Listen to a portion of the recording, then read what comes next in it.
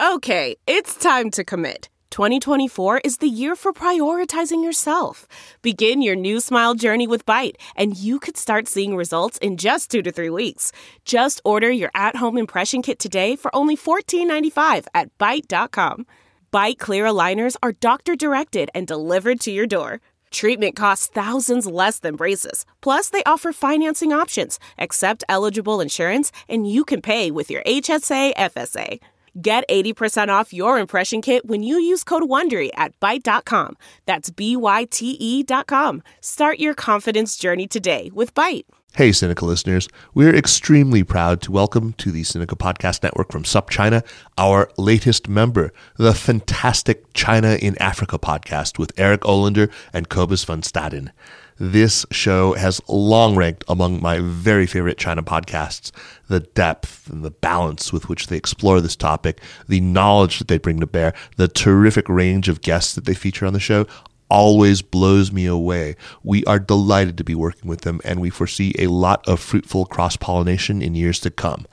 Enjoy this conversation, and be sure to subscribe to the China in Africa podcast if you aren't already. The China in Africa podcast is brought to you in partnership with the Africa-China Reporting Project at Wits University in Johannesburg. The ACRP promotes balanced, considered reporting on Africa-China relations through innovative training programs held throughout the year. More information at africachinareporting.co.za.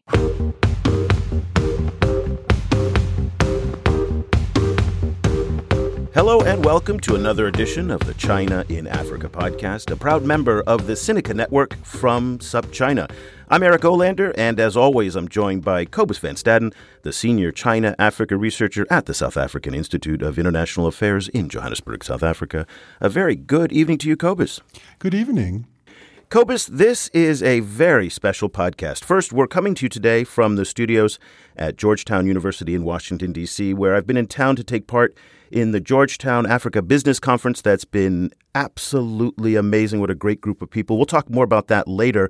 But also, we'd like to extend a very warm welcome to our new listeners on the Sinica Network and the Sinica Podcast. As some of you may know, our podcast is now part of the Sinica Network with SupChina.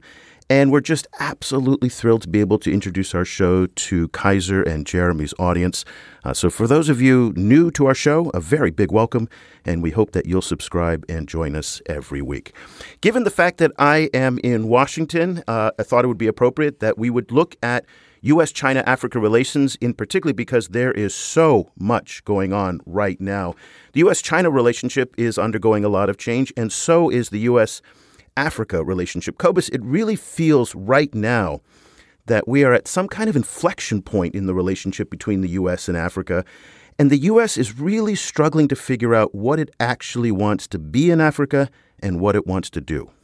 We see this particularly at this point with the travel ban having just been expanded to include Tanzania and particularly also Nigeria. So this really changes the relationship between the US and Africa, and it really changes the calculus, faced by both China and the US in Africa. The relationship with Nigeria on its face seemed to really work. Kind of as a very strong diaspora relationship. They were partners in anti-terrorism. There's a lot of American interest in business in Nigeria. So on the face of it, this is a really baffling move, and I think one that is really going to shift the relationship. Let's put some dots on the chart just before we start our discussion with our guest today. And I'm going to look at some of the pros and cons. And what's interesting about being here in Washington and talking about U.S.-Africa relations is not a single conversation goes by where the word China is not included in a conversation about Africa. And it really does feel that the U.S. is focusing on Africa now because of China. So just most recently, the International Finance Corporation CEO Adam Bowler, he was out in Asia. And on his tour of Asia, again, he's referencing that the way that the U.S. is doing development finance is in contrast to the Chinese. We hear it from Assistant Secretary of State Tibor Nagy, from Ambassador Kyle McCarter in Kenya. All of them are constantly referencing China. So we thought today it would be great to be able to get two experts to join us, and they're coming back to us on the show. First time we've actually had them live in person. So we're very excited to have Jude Moore, who's a visiting fellow at the Center for Global Development and the former Minister of Public Works in Liberia, an expert on African affairs, U.S. African affairs, and also very well versed in China as well. Jude, welcome back to the show. Hi, Eric. It's great to be back here again. And Cobus, great to be here talking to you and Eric again. And also we're thrilled to have back Aubrey Ruby. Many of our longtime listeners of the show will know that she's been with us many, many times. She's a senior fellow at the Atlantic Council's Africa Center, also an author, an investor, media communications expert, all things Africa, U.S. That is Aubrey. We are thrilled to have you back on the show, Aubrey. Thank you, Eric and Cobus. It's always a pleasure. Jude, let's start with you right now and kind of get your temperature of where we are right now with the U.S.-Africa relationship and where China fits into it. Before we get into the details of the travel ban and some of the trade policies, the fact is that U.S. trade with Africa has decreased every year since 2011. We're down to about $40-some-odd billion per year. Compare that to the Chinese, who are doing $208 billion last year, so about a 5 times difference. Is this one of the reasons why we're seeing so much focus in Washington on China, or is it something that's bigger? Again, it's great to be back. Yeah, I think part of it will go back to, I think it was in January of 2018 that an unclassified version of the U.S. National Defense Strategy for the first time designated China as a competitor. And so the U.S. sees China as a competitor. And because of that, looking at China through that prism means it's a zero-sum game. So wherever there's an increase or an advantage for China is interpreted as a loss for the United States. And China's growth on the continent is seen that way. And so, for example, General Stephen Townsend, who's now the new head of AFRICOM, in his Senate confirmation, spoke about the future of Africa being determined largely by the impact of external actors, and that China had chosen to compete hard on the continent, and consequently the U.S. had to respond. So what we're seeing is sort of an argument within the American government itself. The professional class of the American government and maybe a part of Congress sees Africa as the future, just the way the Europeans see it, the way the Chinese see it, and believe that stronger relationships with Africa, growth in trade and exchange with Africa is great. But I think the administration doesn't necessarily share that. And so you have this schizophrenic policy when it comes toward Africa. On the one hand, last year, they unveiled Prosper Africa, which intends to double two-way trade between the continent and the U.S. And somehow you're going to do that without Nigeria, which, depending on the day of the week you're counting, is the largest economy or the second largest economy on the continent. Second thing also is that Nigerians in the U.S. are the largest diaspora group, probably making, in terms of African diaspora in the United States, making probably the biggest contribution as a group here in the United States. So it's sort of difficult to be able to understand. And when Ambassador Bolton first talked about Prosper Africa, about a change in American approach to engagement with the continent, he spent more time talking about China than he did about Africa. So it seems, from us looking at it, that American engagement in Africa, especially on the part of this administration, has mostly been shaped by trying to respond to what China is doing there, and not so much an interest in Africans themselves or in what the continent offers. The professional side, though, Korea State Department, Korea Commerce Department, Congress, sees the long term, that the very identity of humanity, the future identity of humanity, is largely African. And consequently, there's a need to have that strong relationship with the continent. So there's like an argument happening within the U.S. I mean, just look yesterday. The travel ban is announced, and then Assistant Secretary comes on Twitter to announce, "Oh, I'm so happy the Nigerians are coming so that we can be able to discuss." Within an hour. I mean, within an hour. And that really showed the lack of coordination within the government. Aubrey, let's get your take on the big picture of where we are. Again, taking into account where China fits into all of this. Yeah. So over the last 4 years, basically since Trump took over in the U.S., there's been a strong view that our global policy footing has to be one of competition with China. And that desire for, a Cold War simplistic type structure where it's us versus them, I think is really set in. It's kind of an ossified mindset that has taken hold in all areas of U.S. government policymaking. It's not just in the Africa space, and we've seen that in regards to the trade war and discussions around the future of 5G technology and how we engage with the Brits, for example, on them using Huawei. So the China thread is tied all the way through policymaking, and Africa is no different. As Jude said, it has actually elevated Africa in a strategic sense to some extent because China has been historically so active in African markets relative to other players, and therefore the U.S. has to pay attention. And so you see that, and it shapes this view that we have to be competitive. But I do want to emphasize that it's not a Republican or Trump view only, that the concern around U.S. competitiveness vis-a-vis China is one that's shared bipartisanly. It's across party lines. I have talked to many members of Congress who are Democrats and otherwise who are not of the view that they are pro-China in any way. So in some ways, the concern around the Uyghurs and what's been done to the treatment of the Muslim minority and other human rights issues brings another group of people into the anti-China camp within the Washington community.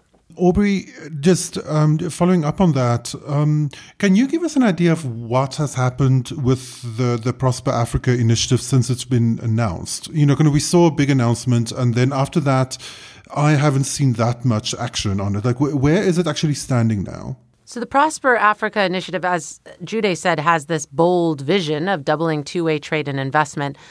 We've all been waiting for some kind of implementation plan to come out on how that's going to be achieved. Certainly what's been achieved during this administration is we've kind of sharpened the tools that we have for commercial diplomacy. So Eric just referenced the new Development Finance Corporation. The BUILD Act doubled the size of the former OPIC. So DFC is now a supercharged OPIC, and it has more power as well, not just more money. And then Exim Bank, U.S. Exim Bank, which was basically hobbled for almost a decade, is now back in business and doing Africa deals. So we have more tools to use. Prosper Africa's vision was to create mechanisms that would, A, better coordinate those tools, and B, let the world know about, or American companies know about these tools, and to kind of push and mobilize more investor interest. I think most of us would say that we're still waiting on how that is going to actually be operational. Prosper Africa is having an event this coming week in Tunis, where they're going to talk again about what they're going to do. And many of us, like Judy and myself, are waiting to see what, if anything new is announced. To me, the biggest challenge that Prosper Africa has is it doesn't really have priorities. So it's not very clear to the business community what sectors, for example, Prosper Africa is promoting. It would be good to have a focus, at least with Power Africa, which was the Obama administration's policy initiative for Africa. We knew it was about electricity and power, and therefore power companies and investors in power could be mobilized around that. Prosper Africa, it's about prosperity, which is, hard to organize and have a meeting around in the same way you can have a meeting about electricity constraints in key markets. So we'd like to see more priorities announced for Prosper Africa in order to make it more effective. Jude, just following up on some of the initiatives that Aubrey was talking about, Power Africa, Prosper Africa, and for a lot of people who are listening from the China side of the equation, these are all new concepts. And one of the things about the Exim Bank and even about the International Development Finance Corporation is it wasn't that long ago that both of these were on the chopping block. They were on death's door. And then what really brought them off the block was China. And the motivation in Congress to fund these and to get them over the line was to say, we want to take on the Chinese in places like Africa. IDFC, by the way, has a global mandate. It was funded at $60 billion. It's my understanding that about a third of that is allocated to Africa with no time frame, unlike, say, FOCAC, which has a 3-year time frame. So really, they're coming to a gunfight with knives, that right there in terms of resources.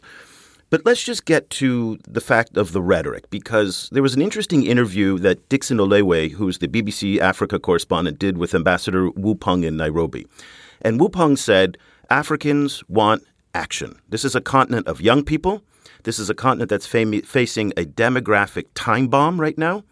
And then we saw in Ghana that the Sino-Hydro bauxite deal that the Chinese did with the Ghanaian government went from signing to shovels in the ground in 18 months. Here, Aubrey's telling us that we're going yet again, 10 months later after Prosper Africa, to do more talks. We haven't seen anything. One of the advantages that I see that Chinese have in Africa is people can see what they do. I see the road. I see the products. I see the cell phone network. I see Huawei. I see Techno. I see Boomplay. We don't see what the Americans do. Talk to us a little bit about the expectations that Africans may have now, and are they in fact running out of patience with Americans and all their promises? So a couple of things. I think the United States continues to have inbuilt advantages on the continent in terms of the attractiveness of its soft power, in terms of especially in popular culture. The United States continues to dominate that. And for many Africans, the United States still remains an attractive option in terms of where they want to go and how they want to see themselves. What's happened with China's presence on the continent, though, hasn't simply affected the United States in terms of how it responds to the continent, because we saw the UK now saying after Brexit, they want the UK to become Africa's choice as a trade partner. So Turkey has, in the last 12 years, has gone from 12 to 42 embassies. The Turkish prime minister is currently on the continent trying to build those kinds of relationships, right? The Russians are making a significant play with a limited checkbook, but yeah, they're making a significant play on the continent. So I think that it's a good thing that for the first time in a long time, we're having a conversation about Africa. And it's not because there's Ebola or because of war. It's because Africa is being seen as an opportunity. Africa is being seen as a place to do business and commerce, and that's a good thing. And Aubrey talked about this a bit. It seems as if the United States sees all of this infrastructure that China is doing and for some reason insists on competing with China in infrastructure. That hasn't been an American advantage over the last 40, 50 years. And it seems as if this inability to focus on a sector and double down on American strengths, but to try to compete with China across the board on almost everything, it creates this mismatch. You're not bringing as much resources to the table as the Chinese are, and you probably are not going to do that because the U.S. government is not set up to operate like that. You don't have American-owned government-backed firms that receive instructions from the U.S. government in terms of where to invest, how to invest, and what to do. Second thing is speed. It's really, really difficult. I always give this example of being the Minister of Infrastructure in a very tropical country with 6 months out of the year, you can do civil works. And the time it takes, 24 months, 36 months from concept to first disbursement, it takes. By the time I'm doing the project, my term is coming to an end. I'm a politician who needs to be reelected, who needs to demonstrate to people that I'm delivering.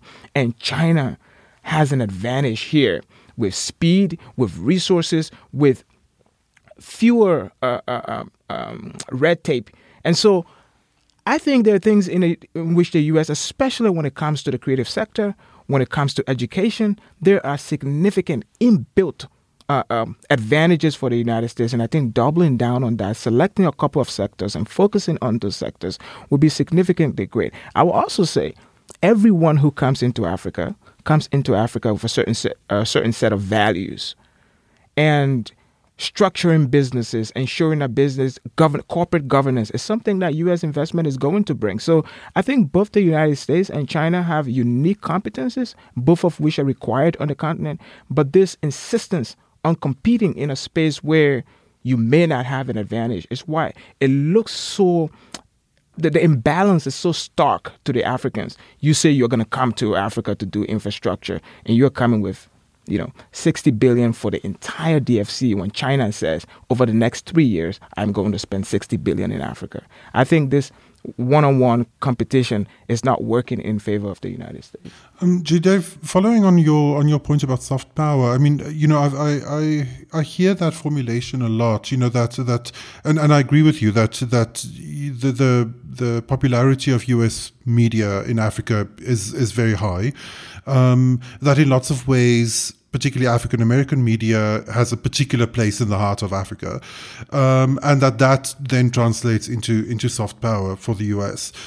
However, do you think how do you think the travel ban is going to affect that? Because the travel ban does, I think it's easy to read it as simply as a gesture of hostility, to Africa's largest economy, but then also the US's pop culture, particularly African American pop culture, is in lots of ways quite critical about the US. So I'm thinking of someone like Beyonce, for example, who has done quite pointed work about racism, about police brutality, and so on.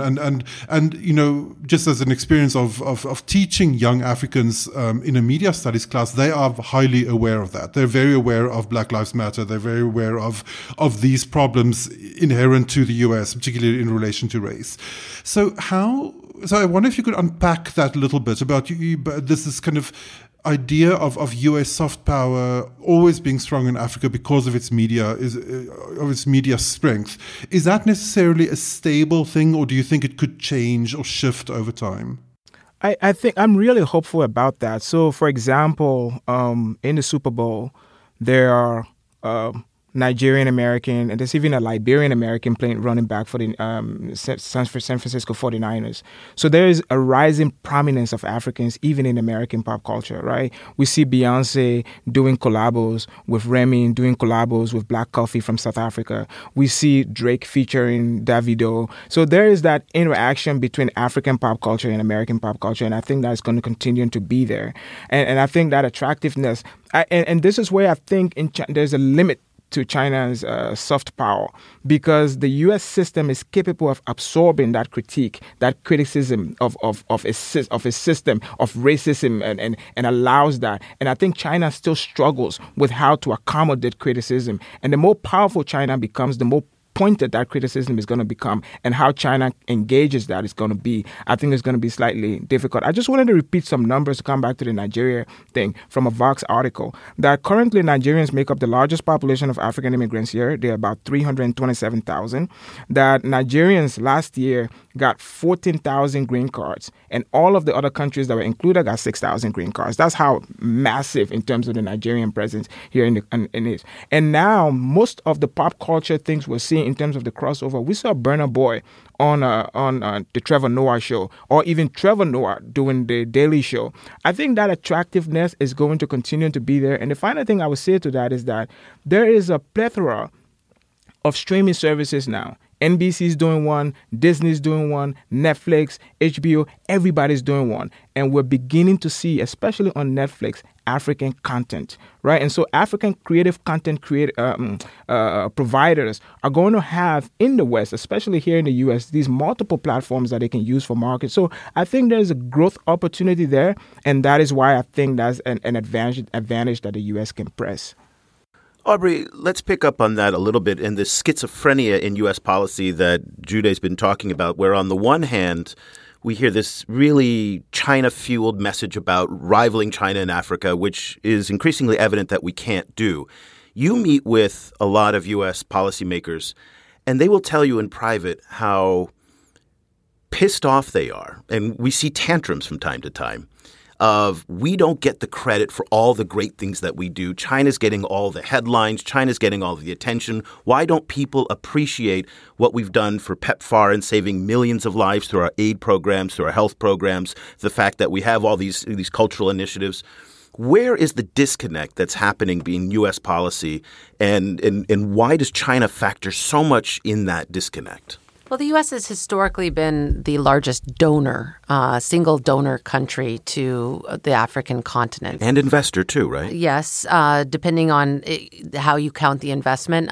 If you take out China's loans, their financing of infrastructure, then for sure the U.S. is one of the largest investors. And so what we see, though, is that there is a kind of inability to reconcile a switch in philosophy about that aid. So historically, the donor action, the giving of aid was seen as like a form of kind of charity, humanitarian effort, a kind of enlightened self-interest that stemmed from the Marshall Plan, et cetera. And at different points in our history, we've given aid for different reasons. There was the Cold War where it was for political allegiance. And the philosophy of why we give support and what drives USAID is changing under this administration. There's been something called the Foreign Assistance Review, and it's been underway for years, 2 years now. Trump first referred to it, I think, in the middle of 2018. And that process is undergoing, and they're looking at every way and we do, how we give aid, where we're giving it, what are the programs, et cetera. And so in that, the question is switching away not just from giving charity or humanitarian aspects, but more of a transactional. What do we get back for it? And this view that everything needs to be reciprocal. We give things, we should get something back. And that is an ideology that is not just Africa specific, right? This administration has been always for bilateral trade agreements, for example, where they can have a negotiation or a bargaining of things that you give and get in return. They've been pushing, for example, for NATO members to pay more for NATO security services and saying, what do we get for all the money that we've been giving to security in Europe all these years? It's time for Europeans to start paying. So this idea that like there needs to be reciprocal relationships and transactional, what do we get for this, is not just an Africa policy phenomenon. That's a global philosophical stance that this administration has taken, and one that resonates probably with many Americans, right? What are you buying for your investment in taxpayer money that goes abroad? And so that is impacting the Africa space as well, saying, okay, the U.S. has been the donor of last resort. We paid for a lot of the doctors for the Ebola fight. We continue to pay for many, many people to be on antiretrovirals in the fight for USAID. And so this kind of donor of last resort role that is accompanied by being the kind of policeman of the world view is being threatened because the view is that we should get something for this. And it's no longer a day of taking that American charity or last resort for granted. I think on that question is, and this is, you see the contrast really stark with China. Like the guy from Power Africa said during the conference, there are tens of millions of Africans in Central and Southern Africa, across the continent, but mainly in Central and Southern Africa, who are alive today because of American aid. Billions of dollars, right, that goes into an ARVs. The thing about U.S. giving to the continent, especially U.S. aid, is significantly focused in the soft areas. It's about social welfare, women's programs, girls' programs, health programs, and agricultural programs, whereas China builds hard stuff. The Chinese public diplomacy is stadiums, is building physical stuff that people can see. So if you're walking in Zimbabwe and Malawi today, there are lots of people you're passing in the streets who are alive because of U.S. aid.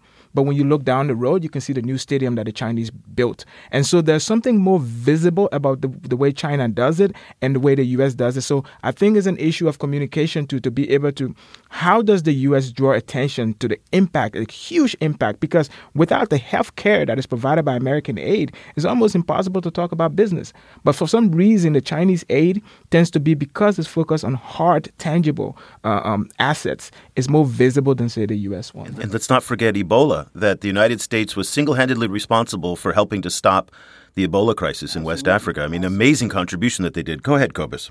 Well, just if one is comparing health impacts, then China has also saved thousands of lives through malaria work in Africa, and through decades and decades of volunteer medical teams being sent over since the 60s. So, so in that sense, it's they should be playing a more complementary role, in Africa than I think they are. On a different issue, Aubrey, I wanted to to ask you about how you see the discourse about debt, particularly Chinese debt in Africa, changing. We've seen the Trump administration pushing the narrative of the debt trap, that China is essentially on purpose indebting African countries or like poor countries around the world in order to then gain leverage over them. At the same time, we've seen a lot more hesitance about African debt coming out of Beijing. At the Belt and Road conference last year, the announcement that that they're going to be a lot more hard nosed about which projects they fund, a real hesitance to fund even headliner projects like the Standard Gauge Railway, which in the past was seen as this like amazing Chinese initiative for trans-frontier integration. The Chinese stepped away from later phases of that. If you just look at the Beijing side, there seems to be a lot more hesitance about African debt. If you listen to the narrative out of Washington, you don't really hear that. The China presented there is one that is very hungry for debt, then for geopolitical reasons. How do you see? What is your take on Chinese debt in Africa and also the way that the U.S. sees it? Well, I'll start with the last part of your question. The way that the U.S. sees it is very simplistically that debt levels are rising in African countries. That we know empirically to be true, and that many of these countries are the same ones that just graduated the HIPC program, which was highly indebted poor countries program at the World Bank. And they were basically given debt relief from, borrowing 20 plus years ago. And so the view is that, here we go again with a debt problem in African countries. And that's a very simplistic narrative. And then the second part of it from the U.S. perspective is that debt is coming from China. So that's the simplistic story that's being told, and it's at the root of a lot of messaging that you see from American officials about why we need to give the U.S. model a try in Africa, and why we have a different approach, and that when we come, we don't create indebtedness, which is true. That part is true. The way that the U.S. structures our grants through MCC, Millennium Challenge Corporation, through USAID, those go through third-party NGO-type players.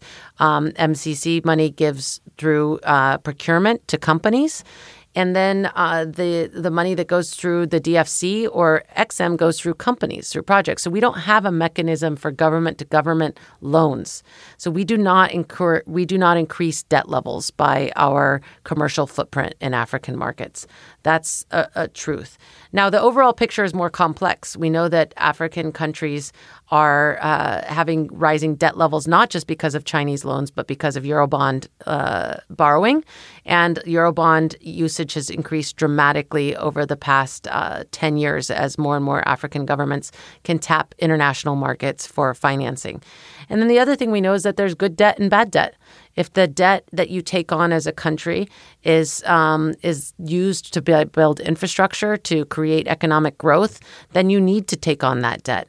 If it's used for projects that are not growth creating or productivity enhancing, then that might be bad debt.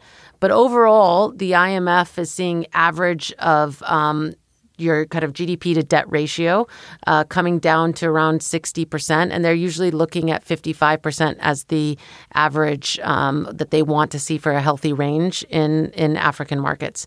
And again, this is very regional specific because, yes, people can say Japan has one that's like 200%, or the U.S. obviously has enormous debt. But you're always looking at countries' ability to pay on that debt. And so you're looking at things like your tax base and the GDP to tax ratio, which in all African countries is very low. Even South Africa, which collects the most taxes, still has basically 5 million taxpayers for the full population. And so because the countries don't have a robust tax base, they don't necessarily have the ability to pay down larger chunks of debt. So that's why people who say that Africa has a different standard, it is true because of the economic construct of the economies in the region. Okay, Judy, last question for our discussion is going to come to you. Looking forward, we started our discussion today talking about how much of U.S. policy in Africa is motivated by a desire to confront and challenge China. If you look at that on its merits, I would say that it's been an abject failure. Let's look at the fact that the United States has tried to persuade African countries to not use Huawei equipment. Not a single African country has listened. The United States has tried to persuade African countries to take their side against China on Xinjiang. Not only has not any African country sided with the Americans, 17 African countries actually signed a letter, and Wang Yi, the Chinese foreign minister, showed up in January in Cairo at the heart of the Arab Street and brought the Xinjiang message and was warmly embraced by it. At the Food and Agriculture Organization, the entire African delegation supported the Chinese candidate. In fact, the Cameroonian candidate withdrew in order to make room and space for the Chinese candidate. I can go on quite a bit about this. It does not look like U.S. policy is that effective going forward. It looks like the Chinese are getting momentum in terms of building political relationships that are now turning into real dividends in terms of global power. How do you see it looking forward for the next 2 to 4 years? On that question here, I think, Eric, you can say that American attempts at challenging China has been an abject failure. As a non-American myself, as an African who's looking to see the U.S. increase, I hope that's not the case. Africa doesn't want a single partner to dominate its relationships. I think there's a healthy tension if we have 2, 3, 4 big partners, and each of them deploying a unique competence. And my hope is that U.S. policy toward the continent is more structured, is long-term, is strategic, and it begins to take advantage of American strengths. I think on the Chinese side, it's been 20 years since the first going out, and we will look to see the differences in the quality of Chinese engagement on the continent. One of the things I always like to talk about is how, as a foreign student going to school in the U.S., when I'm done with my studies, there are legal ways for me to remain in the U.S. and work here as an African. And that has been a challenge for African students studying in China, even though the number of African students studying in China has gone up. Supposedly, there are over 1 million Chinese migrants on the continent. And in one of Howard Finch's books, he says that African governments have been pressed a bit to be a little flexible in terms of allowing Chinese migrants and Chinese businesses. That the